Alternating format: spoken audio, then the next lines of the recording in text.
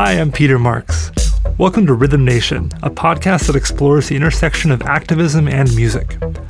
My hope is that with each episode, you'll come away with a greater appreciation for the political context of music and be inspired to make activism a larger part of your life. Today, we've got a very special guest. We've got Bill Brewster, who is a producer, promoter, and DJ who's one of the original residents of London's renowned Fabric Club. He's also one of the foremost historians on DJs and dance music and has written multiple books on the subject. For me, reading his seminal book, Last Night a DJ Saved My Life, was probably the biggest turning point in how I viewed music, as it provided historical context on dance music. And in many ways, that was a turning point that led me to work in progressive politics. So I'm really excited to have Bill on the show. Bill, welcome. Thank you so much for being here. It's a pleasure. Nice to be here. It's been a while since we connected. You came out and played for my party, Occasion Vibration, in Portland a couple of years ago. It was such a pleasure having you, and I'm grateful to have an excuse to connect with you for this podcast. So thanks again for being here. It's a pleasure. It's always good to talk to you.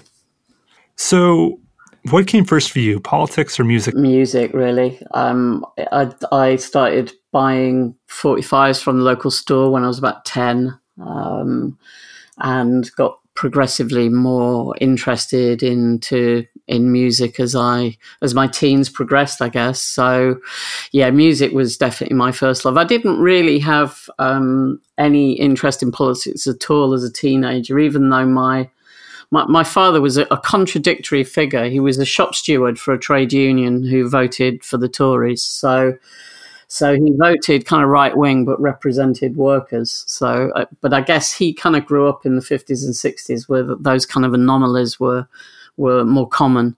But on reflection, for me personally, I kind of think that's really weird. How could you be a shop steward and vote Conservative? Yeah, that is sort of a paradox. When did politics come in for you? What was the jumping off point for that?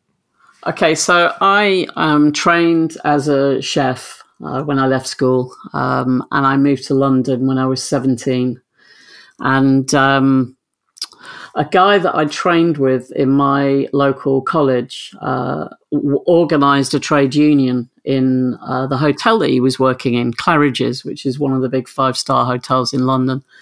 And the hotel I worked at, the Berkeley, was owned by the same company. And that's when I started understanding about the disparities in wealth, about trade union organisation, trade union recognition and things like that. So that was kind of my first entry point into politics. But actually, I have to say, the thing that really drove my political interest when I was that age, 17, 18, was punk rock, because I was going to see bands like the Sex Pistols and the Stranglers and the Undertones and the Clash. But in particular, bands like The Clash that were talking about political issues really caught my ear, and that made me much more interested. And a lot of the writers that were writing for music magazines were name-checking Gramsci and Trotsky and all of these people I'd never heard of. And so I started buying books about these political theorists and sociologists and people that were getting name-checked in music magazines. How did you go from music fan to like actually it being a major part of your life? What was that transition? Well, the first thing that I ever did in music was I'd been working as a chef for about 6 or 7 years, and I'd been working abroad in Switzerland, and I was kind of a bit disillusioned with it already. And I moved back to my hometown of Grimsby, not really knowing what I wanted to do, just knowing that I didn't want to do what I'd been doing. And my friends in Grimsby had been in punk bands. And when I moved back, they approached me and said, do you want to start a band? And that was my kind of first entry point into music, really. So we all went to see a group called A Certain Ratio play in Leeds, which is about 70 miles away from where I lived. And we were blown away by how amazing they were live, and they had a new album out, and we were all really into this album. And that was the starting point for us to kind of form our own band. So that was my first taste of being more closely involved in music, actually making music. And that gave me a thirst that never really left me. And we were semi-successful. We got signed to a label in London. We put out a couple of singles. We got played on John Peel and stuff like that. So, wow, I didn't realize that. That's awesome. Yeah. It was all in a very small way, But we were kind of a big thing in our local town for a while, but certainly we weren't making ripples in many other places. But that gave me the thirst for it, and from there I was in another band after that, and at the end of that band, I started to DJ really, and I didn't have ambitions to be a DJ. I started DJing because I was a record collector first and foremost. So people would ask me to come and play at their party because they knew I had a lot of records. That was literally the only qualification I had, was I had quite a good collection of records. That's an important one for a DJ to have that. Yeah, no, absolutely. But I would say kind of almost everything that I've done in music has really come from record collecting more than being, for example, a musician. I was never really a competent musician. So I relied on surrounding myself with people that were a lot more competent than me, which is what I do now. But yeah, so the bug got me and it never really left me. So we started that band.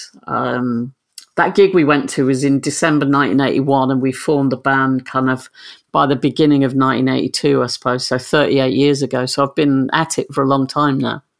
So when you were in the band, was this in London, or where were you located during that time? The band was based in Grimsby. It was all of my friends, in Grimsby, plus a couple of guys that we discovered. We found a teenage prodigy who went to school with my brother, a guy called Richard Pardee, who was a very, very good saxophone, flute player.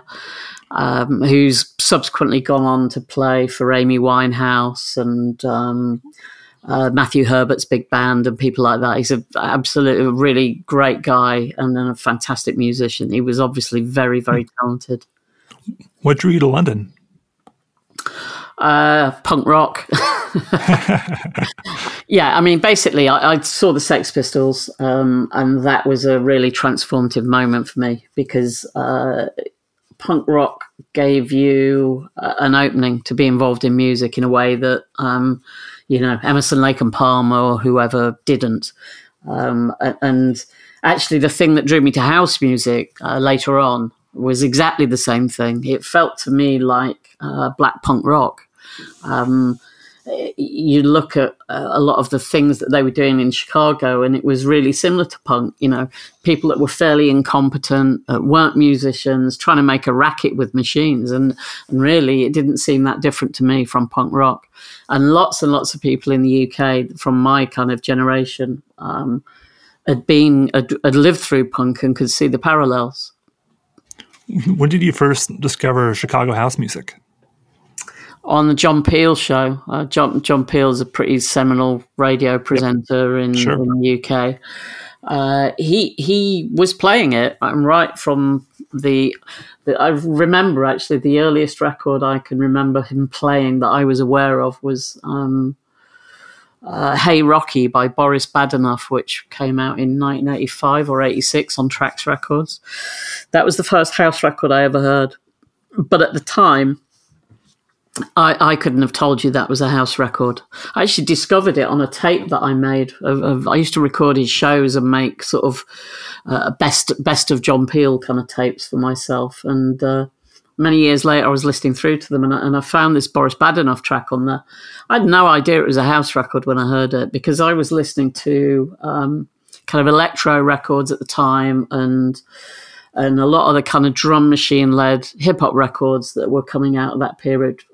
I'm talking about maybe more well-known acts like Run DMC and who else would have been there? Schoolie D was another big favourite of mine at the time. And also Mantronix. I was a huge fan of Mantronix. So a lot of those records sounded very similar to me. the house records didn't sound so different from the kind of electro records and the Mantronics records. They were made with the same machines, and they had similar sounds. Was it love at first sight with house, or did it have to grow on you for a while? What was your general response and receptivity to it? Well, I really liked electronic music from the late 70s onwards. I think my first sort of love in electronic music was probably the Human League, and also another sort of a studio band called The Normal, which was the sort of beginning of Mute Records. Really, the first release on Mute was The Normal, which was Daniel Miller's band. So I'd had an interest in electronic music, but house music as a club form, I have to say, it didn't really do that much for me. I used to go to a club called The Fridge in Brixton because one of my friends was the warm-up DJ. This would have been summer of '87, and I'd moved back to London. And Mark Moore from Express 2 came and played as the guest that night, and he played house music all night, and I was like, what the... Because at that time, if you went to a club, you heard a bit of James Brown, you heard some hip-hop, you heard some funk, you heard some soul, you might even hear a bit of rockabilly and, a kind of a pop record maybe. It was all mixed up. And then this guy came and played nothing but house music for 2 hours, and I thought, God, this is a right old racket. And I couldn't get down with it at all. So I kind of retreated to my sort of rare groove nights that I was going to. So I was going out clubbing a lot, but just not to house music clubs. So the summer of 1988 completely passed me by. I was going to clubs, but not the clubs where people were dancing to house music and taking ecstasy. So in this late 80s period, as house and techno are becoming popular in the UK, were some of the American originators, did you feel like they were being celebrated more in the UK than they were in America, looking back? Yeah, absolutely. I mean, to be honest, I wouldn't have known. The lines of communication were not as open then because obviously there was no internet and stuff like that. But looking back now, it was pretty obvious that they were lionized in the UK and also in mainland Europe, and were not celebrated in any way the same in their own country and their own cities. So it's no accident, really, that a lot of the DJs and the producers from Detroit and Chicago and places like that actually started basing themselves in the UK and in Germany and other cities and countries as well, because they were getting so much work coming over and playing big raves in the UK and Germany and France and places like that there was no point in travelling back home. I mean, there's a number of them, really, that have never left. Marshall Jefferson has lived in the UK for a long time. So reading your book, the story of house and techno's initial popularity in Europe is really the story, from what I interpret it as, of a lot of Black music that comes from America, is that it struggles to find an initial audience in America, but might take off earlier in Europe. Why do you think that might be? Well, I think there are a couple of reasons. Firstly, the UK is a much smaller country than the US, and both geographically and from a population point of view. We had a national radio station owned by the government, which meant that music could be promoted more easily and more quickly to a whole nation than it could in the US. The US is very segmented by states and cities and stuff like that. And also the way that music is promoted in the US is very slow, and people will work a record for months and months on end, whereas in the UK, a record will come and go very quickly. So I just think the wheels of the industry move more quickly in the UK, and their ability to do that is obviously aided by the fact that we have national radio stations that can disseminate music to the whole of the country in quite a short space of time. I think that's a big factor. And most of the other countries in Europe also have national government-owned radio stations as well, in a way that the US doesn't. I think you've just got to remember the US is a bloody huge place. It's like saying it's like the whole of Europe in one country, basically. What eventually drew you to America? What made you go to New York and leave the UK? Well, I started getting into dance music in the early 1980s, and a lot of the music that drew me in was actually protest music. A lot of the things that really struck me in a big way when I first started discovering sort of underground African-American music, it was records like Brother D with The Collective Effort, How We're Gonna Make the Black Nation Rise. I mean, the one that really, really hit me was a track on Gil Scott-Heron's album, Moving Targets, called B-Movie, which was about Ronald Reagan. And it's a really long track, like about 12 minutes long, and he's just kind of rapping on it, really. I love that song. I play an edit of it all the time. Sounds like it's talking about like right now. Well, I mean, it's funny because I started playing, since Trump came in power, it just seems like there are just so many parallels with Ronald Reagan, although amazingly, Trump is making Ronald Reagan look competent. But yeah, I mean, so songs like that really, really drew me in. So I've become more and more obsessed with music from the States, but especially music made by African Americans. I mean, I don't want to say that I didn't like music by white people at all, because I loved lots of white bands as well. I mean, I was really into early R.E.M. and I loved the Pixies and bands like that as well. So I like rock music as well. But I was getting more and more deeply into African American music, and it just seemed to me to be where the cutting edge of music was. They were always seemed to be pushing music forward, whereas white bands seem to be creating a heritage industry out of things that black people had left long ago. You know, if you think about rock and roll, people see it as a white person's music now, but actually really it was people like Ike Turner that was making rock and roll in the 1950s originally, long time before any white guys got into it. So it just seemed to me to be right on the cutting edge of where music was. So that's what kind of drew me to it. And I was working for Mixmag's parent company, DMC, in the early 1990s. I was editing their trade magazine. They used to do a weekly magazine aimed at DJs and people in the dance music industry called Mixmag Update.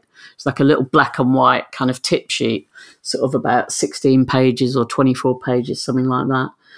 And the guy who ran their office in New York wanted to come back to the UK, and they offered me a job saying, do you want to go and run DMC out in New York? So I said, yeah. So that's how I ended up going out to New York. I went to work for DMC in Manhattan. Was it in Manhattan that you got the idea to start writing regularly about dance music? Was that where that happened? I'd been writing about dance music since either 1989 or 1990. So I started earlier. I moved to New York in early-ish 94, sort of Easter time 94. And I'd been writing about dance music for 3.5, maybe 4 years by then. So I'd already been writing about dance music, but I was getting more deeply into it. And New York is when I really started understanding fully the kind of how deep the roots of dance music were, because we would just, the kind of oral tradition in New York was so strong. You would talk to anyone that had been around for a while, and they would tell you just incredible stories about going to the Loft or going to the Paradise Garage or going to the Fun House or whatever club it was that they used to go to. And they'd remember the records that were played, and they knew which DJ had broken which record. And I was amazed by it. I was just totally amazed by their memories. And I met Frank, my writing partner, in New York as well. He was already living in New York, and he was writing for ID and Time Out and The Face, and he was also writing for Mixmag, which is how I met him. And he and I started sort of talking about writing a book about, initially the idea was to write a book about New York music, New York dance music. That was the first idea we had before we kind of realized that actually the story of the DJ was a much more compelling one. But it was in New York that the seeds were sown for that. So we both came back at the end of 96, back to the UK, back to London.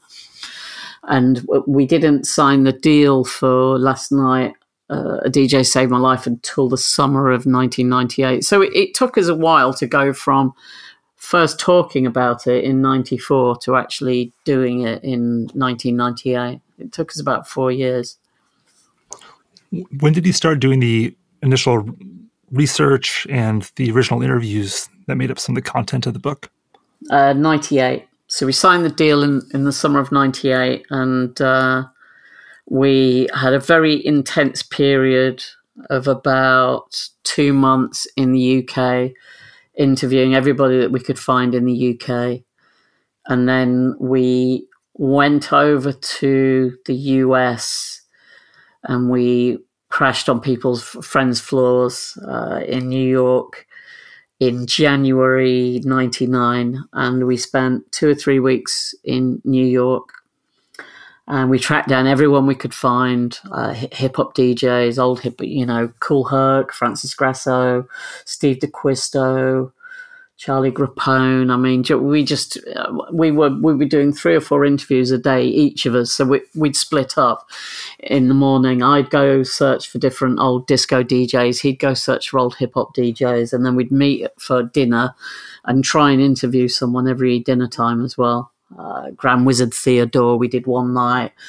We did David Mancuso from the Loft another night.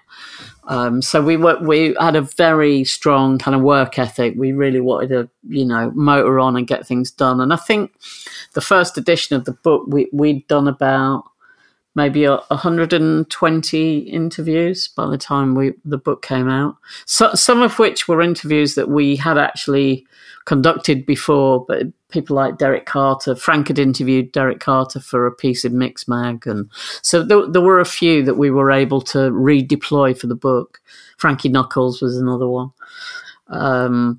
but yeah, and then we had basically just wrote it. We spent 6 months writing it at the early part of 1999, delivered it beginning of June 99. So Last Night, A DJ Saved My Life, your first book, was one of my favorite books I've read. But for those who are not familiar with it, can you maybe just quickly summarize what the subject matter was about? Well, it's the history of the DJ. We wanted to shine a light on the roots of dance music, really, and the roots of DJing. And I remember you saying to me that your first experience of dance music was Paul Oakenfold, and that's kind of a good example of why we wanted to go deeper, because Paul Oakenfold was one of the famous DJs, but we wanted to find out who the first people were.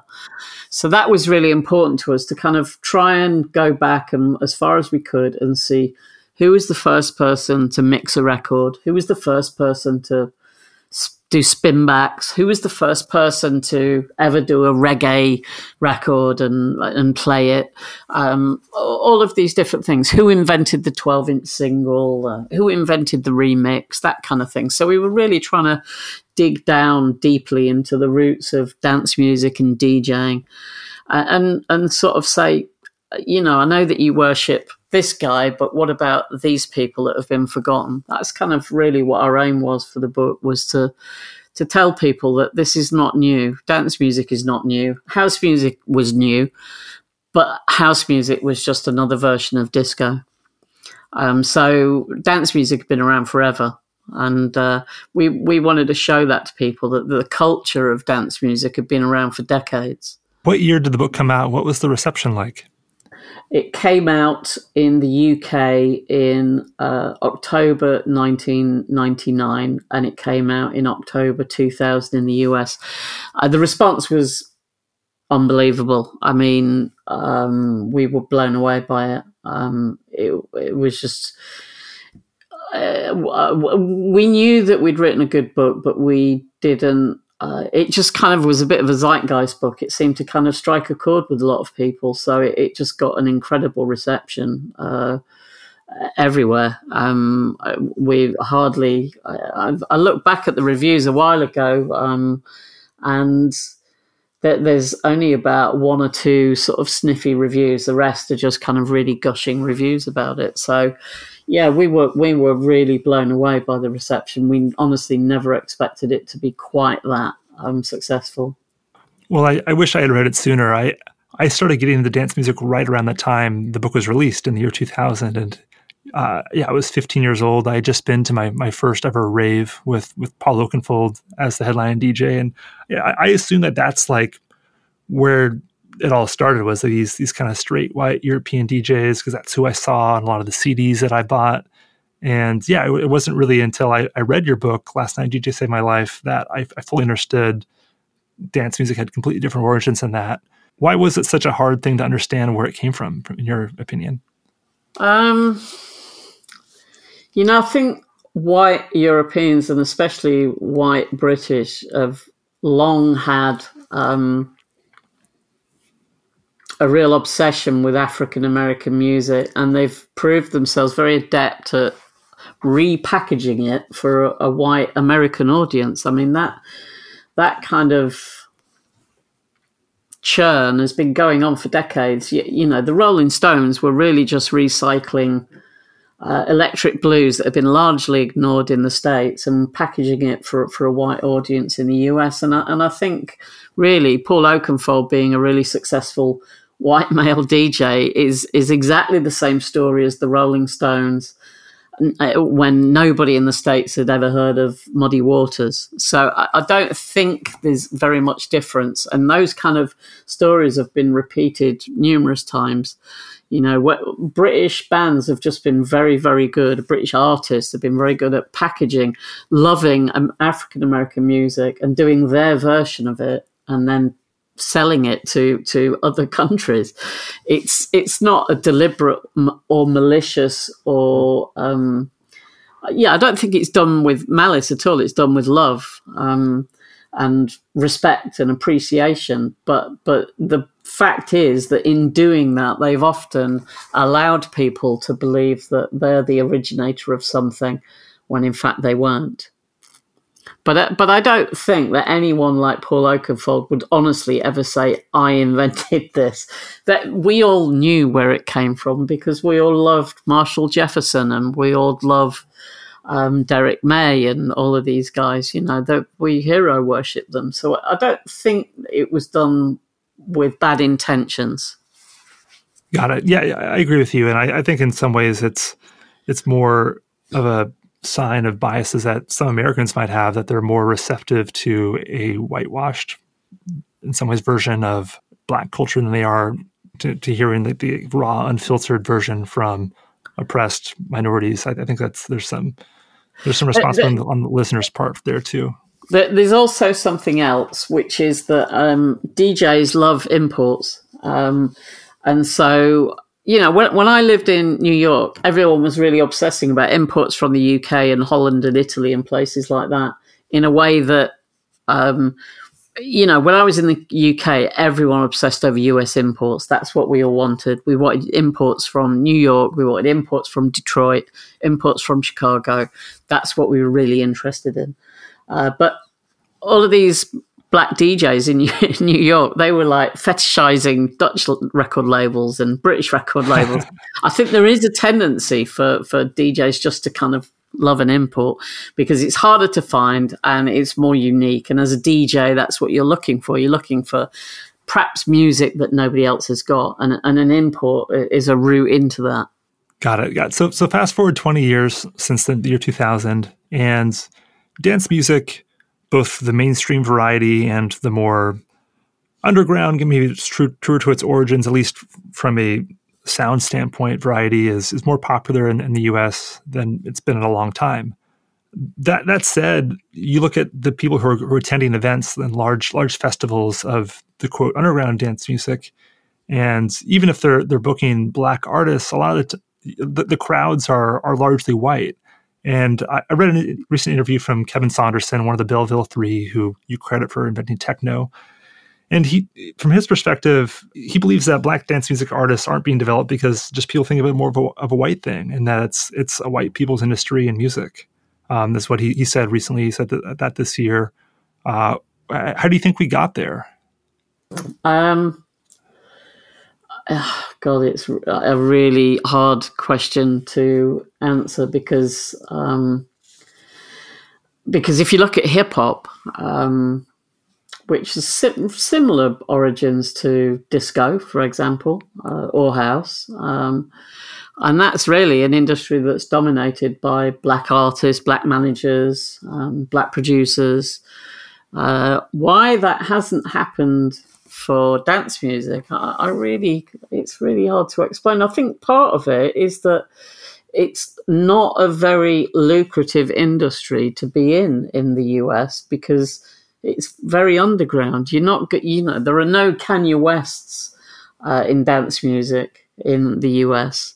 Well, to push you there, I mean, this is not my cup of tea, but the Vegas DJ circuit, at least pre-COVID, was quite lucrative, and it's almost all white DJs there. What where is that disconnect? Like I get the sense that people who go to EDM shows just have no idea that like this is actually like a Black thing, and they would be so understandably not understand that because there's just not that many huge Black EDM artists. That's very true. But then, I mean, personally, I don't really regard what's going on in clubs in Las Vegas or most of EDM to be anything to do with dance music continuum, really. It seems like some sort of freakish outlier to me that has so little to do with I suppose because its Black origins are so distant, it just does not appeal to me in any way. But however, I do think it's an important musical movement for the US because I think it's a great entry point for a lot of teenage kids who will, as they get older, start looking for other aspects of dance music that they haven't been exposed to. So I do think it's important in the US in that it might introduce a new audience to dance music. I mean, I honestly can't answer why there aren't more Black people involved in it. In the UK, and you come to London and dance music generally is a multiracial thing depending on the style of music, although I would say house music these days is dominated by generally a white audience. But there are plenty of clubs in London playing different strands of dance music that's largely a Black crowd. So it has developed in a different way in the UK and possibly in other areas of Europe as well. To the US, and I can't really explain that very readily. The way that Black music is developed in the UK is completely different to the way that is developed in the US. You know, the kind of continuum of Black music, UK Black music, went from acid house to drum and bass to UK garage to dubstep, and now to like grime and trap and things like that. And all of these have been driven at least partially by the Black community in inner cities. So looking back on your book that came out 20 years ago, thereabouts, it really did play a key role for me in understanding that dance music had very different roots than I understood, that they were from oppressed American communities who were largely non-white. But almost all of the artists mentioned in that book were male. It's now been about 20 years since that book was released, and it seems like now more than ever, there's just a ton of female-identifying DJs who are more prominent than ever and really doing groundbreaking work. How do you explain that shift that we've maybe seen in the last 20 years? Okay, this is one of the... We really want to write an updated version of our book, and one of the reasons I'd like to do that is just because of that change, to acknowledge that change, because we really struggled to find historic women to include in the book. We were really aware of the fact that it was a very male-dominated history book, but then I guess a lot of history books, because of the nature and the position of women in the past, are a bit like that. But I think one of the reasons it's changed is that a lot of the women that have risen up have come from territories and countries where dance music was much younger and less stratified than it was in the US and the UK. For example, house music in the UK, in London, is still really dominated by men. But if you look in other areas of dance music, women are taking a much more prominent role because there's no blockage at the top. And I think that's been an important factor. People like Nina Kraviz come along from Siberia, and from a country where dance music realistically was quite young. I think it was easier for them to break through in those circumstances than a female DJ in an established genre of music like house music in London or England or the UK or the US. I think that's a factor. And then once you have one or two of those women emerging, suddenly there are role models for younger women. And I think that's a very important thing that's been lacking for years and years and years. Is we've had some female DJs, but they've never risen to a position of prominence particularly enough to kind of encourage a new generation of women to come through. And I think that's changed now. I'm blown away by how many women are seeing it as a potential career. It's amazing and exciting. So there's a lot of conversation in this day and age around cultural appropriation and what's the respectful way to celebrate art from another culture. What do you think the line of fairness is for DJs? Is there any sort of line that you see as acceptable, and a line that you think is not? This is a very hard question to answer in dance music because it's always been a lot of theft, for want of a better verb to describe it. But there's been a lot of toing and froing between different communities and different artists and different DJs and different remixers taking this bit and using that bit. And so I think leveling the accusation of cultural appropriation in dance music is a very difficult thing indeed, because it's always been a bit of a mongrel art form. And I think that's kind of one of the things that is exciting about it, that black people are inspired by white people are inspired by black people. I think where we have a problem is about structural racism at the top of dance music more than cultural appropriation. I think that's an issue that we need to address. What are some of the issues of structural racism at the top of dance music that you see? Well, most of the people that write about it are white and middle class and usually male. There aren't many writers of colour in the UK. There's very few. I mean, I know there are some in the US that I know about. I think the gatekeepers of dance music are too often white, male, middle class, and they don't do it intentionally, but unintentionally they're excluding certain people from dance music. I think it was, for example, I think it was like that a little bit with the gay community. When I worked at DMC in the early 90s, I was the first person to bring gay writers onto the magazine because I was going out to gay clubs, and so I was acutely aware of the fact they weren't documenting that music and that scene. So I kind of thought, well, we need to redress that. And I think what it needs is black writers on magazines saying, actually, this club I go to every week, no one's writing about it. And that's what changes things, is people going in there and writing about it. But when you have so many white middle-class male writers, they don't see that as being an issue because they're not going to those clubs. Yeah, that makes a lot of sense. So looking back at these several decades of dance music that you've lived through and written about, Are there any artists that stand out for their activism work to you? Well, God, that's a really hard question to answer. I mean, obviously, the big one for me is Gil Scott-Heron. He was a huge influence on me, and when I first discovered him in the beginning of the 1980s. Obviously, he'd been around for 10 years already, but I only discovered him in about 1980, 81. He was he had a big impact on me.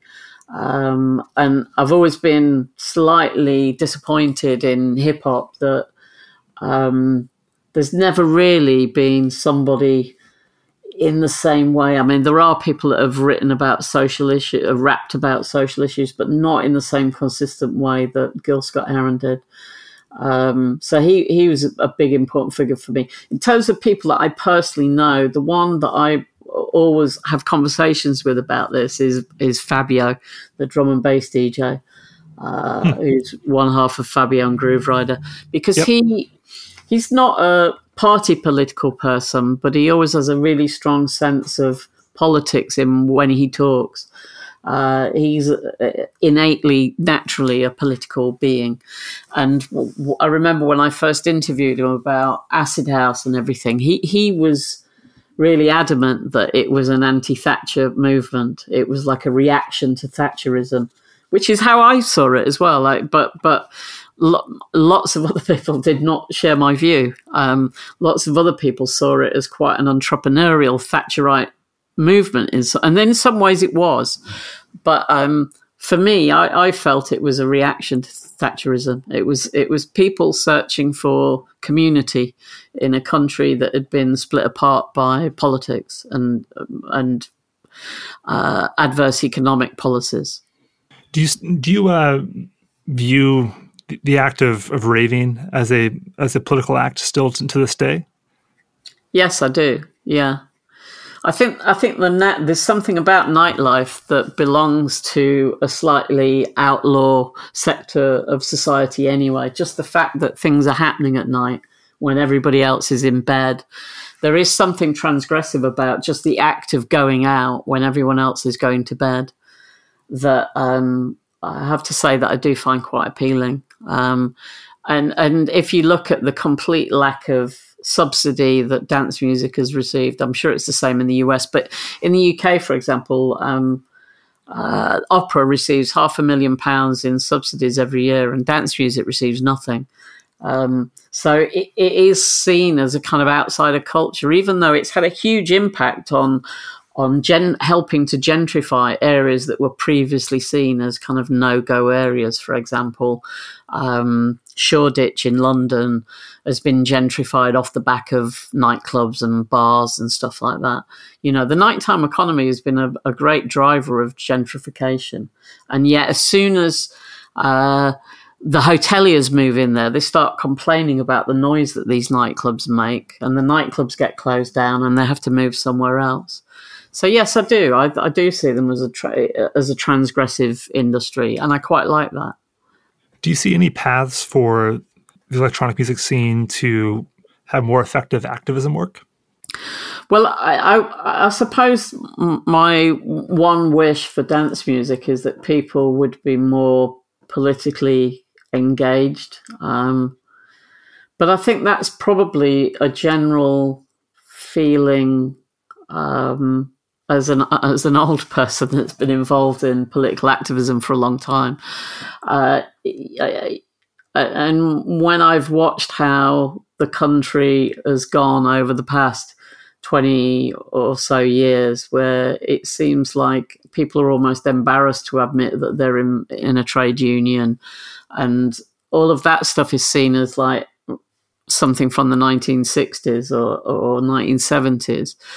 That depresses me. But then, you know, I've got a 15-year-old daughter, and she's been tremendously... she's grown up in a political household. We talk about these kind of things all the time, but she's become very politically aware and very, very politically active.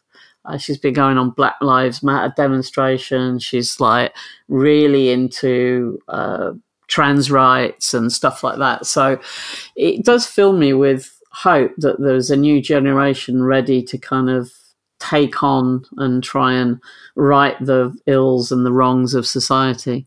And yeah, so I do feel a certain amount of positivity because of her activism. Yeah, that's what keeps me positive as well, looking at the generation on the horizon, how much more progressive they are than the previous generations. Yeah, she just knows so much more about what's going on now. And it's funny, tonight, just before this interview, actually, she was sat eating an ice cream, sat at the table watching an interview about Black Lives Matter. And I mean, she's just a 15-year-old kid. When I was 15, I wasn't interested in any of that shit.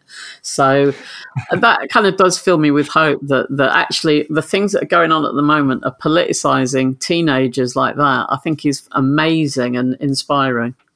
Yeah, I also find a lot of solace and encouragement in that.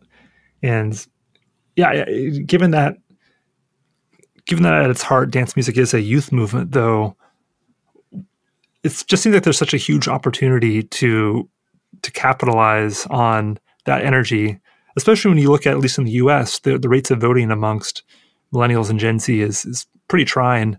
There's a lot of work to do there.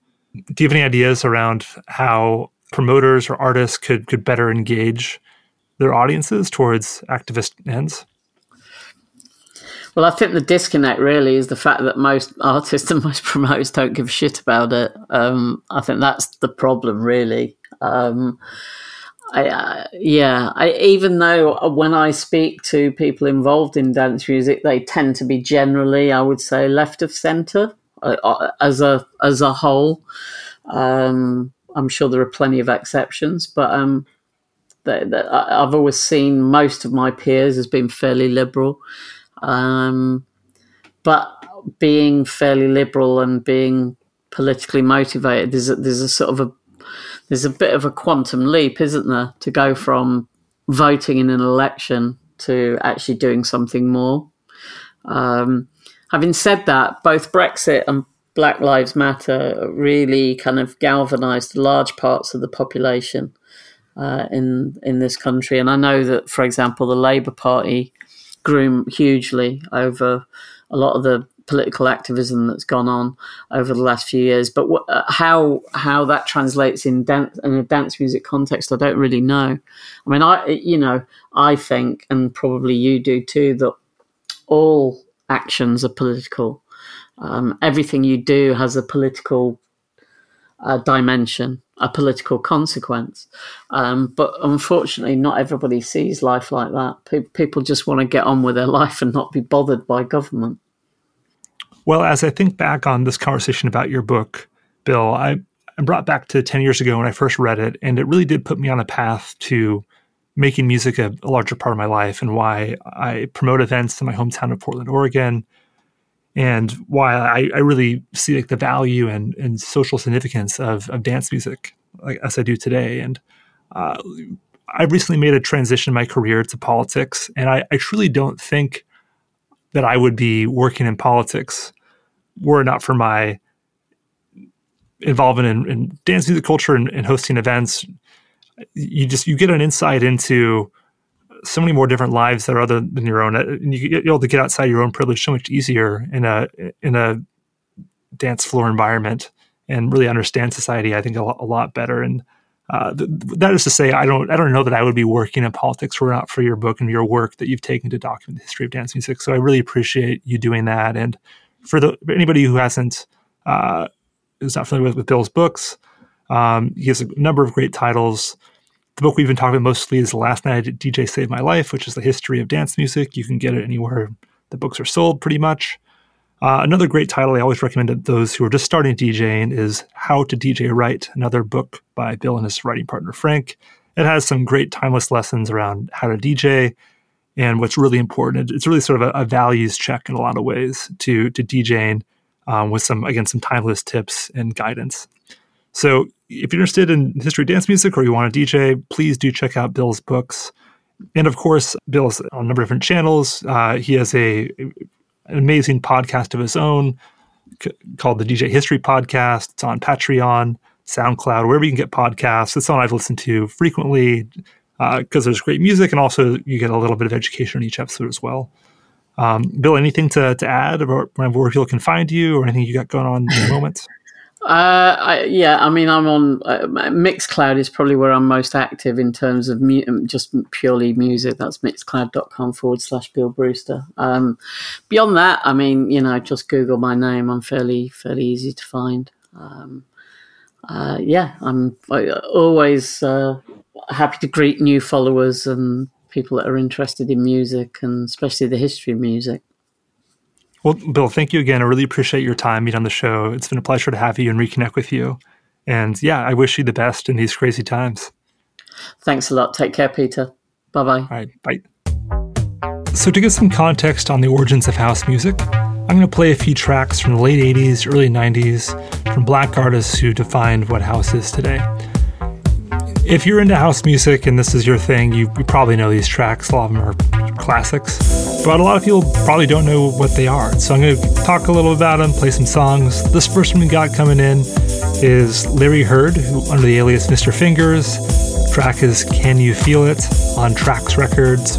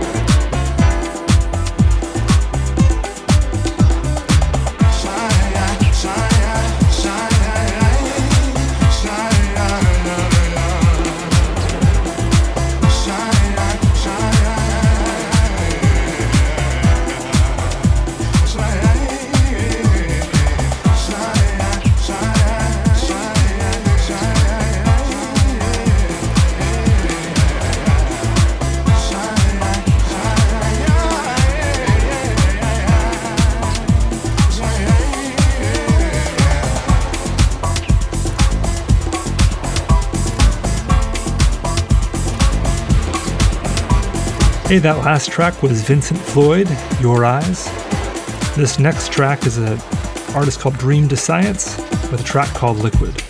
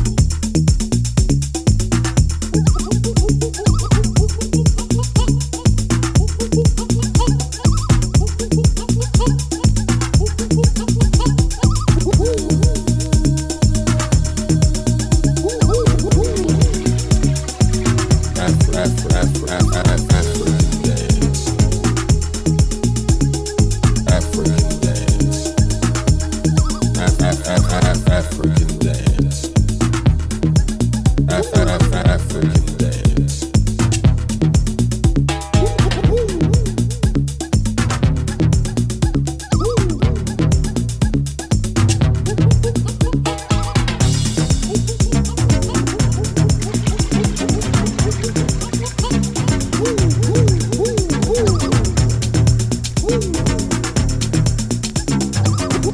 That last track was Tracking Down the House, the African Dance by Tony V from Sample Records. This next track is under the name Willie Ninja, although it has production from Kenny Dope Gonzalez and Little Louie Vega of Masters at Work.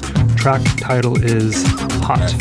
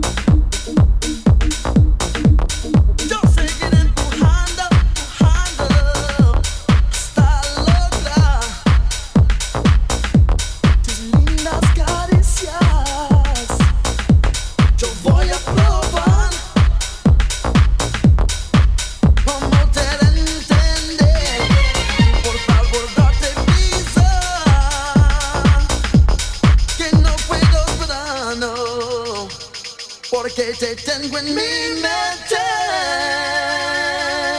Ay, mami, tú estás en mi sistema.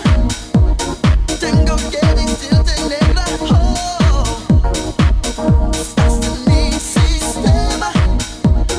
Es que estoy haciendo, mami, oh, estás en mi sistema. Yo quiero que tú sepas, oh, estás en mi sistema. Yo seguiré empujando. Estás en mi alma. Amor tiene control. Yo necesito más de tu preciosa amor.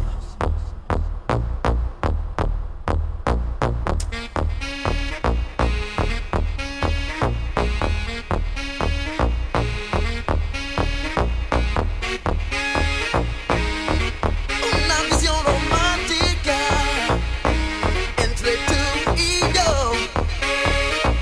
De manos los domingos y lunes a la plaza. No ayuda mi cosita, seré verdadero. Sin mi amor te doy, no me tendré fresco. Ay, mami, tú estás en mi sistema. Tengo que decirte, negra, oh, estás en mi sistema. Es que estoy haciendo, oh, estás en mi sistema. Todo lo que necesito, ay, mami, estás en mi sistema. Yo quiero que tú sepas, oh, estás en mi sistema. Es que estoy ardiendo, oh, ay, mami, en mi sistema. Todo lo que necesito, oh, ay, mami, en mi sistema. Yo quiero que tú sepas, oh, estás en mi sistema. Ah, mami, mamacita, oh, estás en mi sistema. Todo lo que necesito, oh, estás en mi sistema. Mi corazón es en mi mente, oh, estás en mi sistema. Ardiendo de mami, oh, estás en mi sistema. Ay, mami, todo lo que necesito, estás en mi sistema. Yo quiero que tú sepas, oh. That last track was You're in My System from Jerome Sydenham and Carrie Chandler. This next track coming in is under the name Reese Project. It's a project from Kevin Saunderson, who is one of the founders of techno, although this is a more house pop kind of a track. And the title of this one is Direction.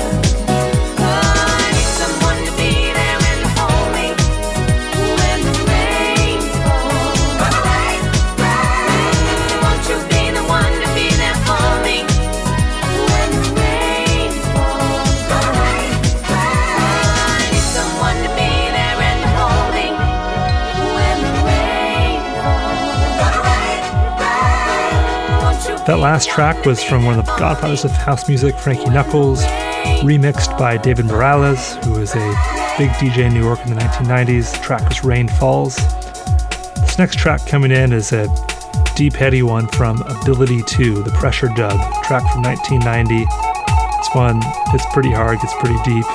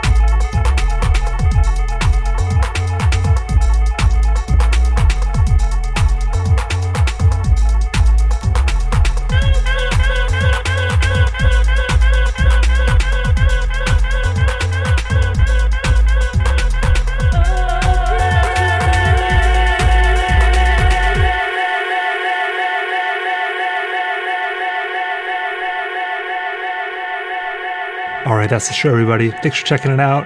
There's going to be a lot more of these.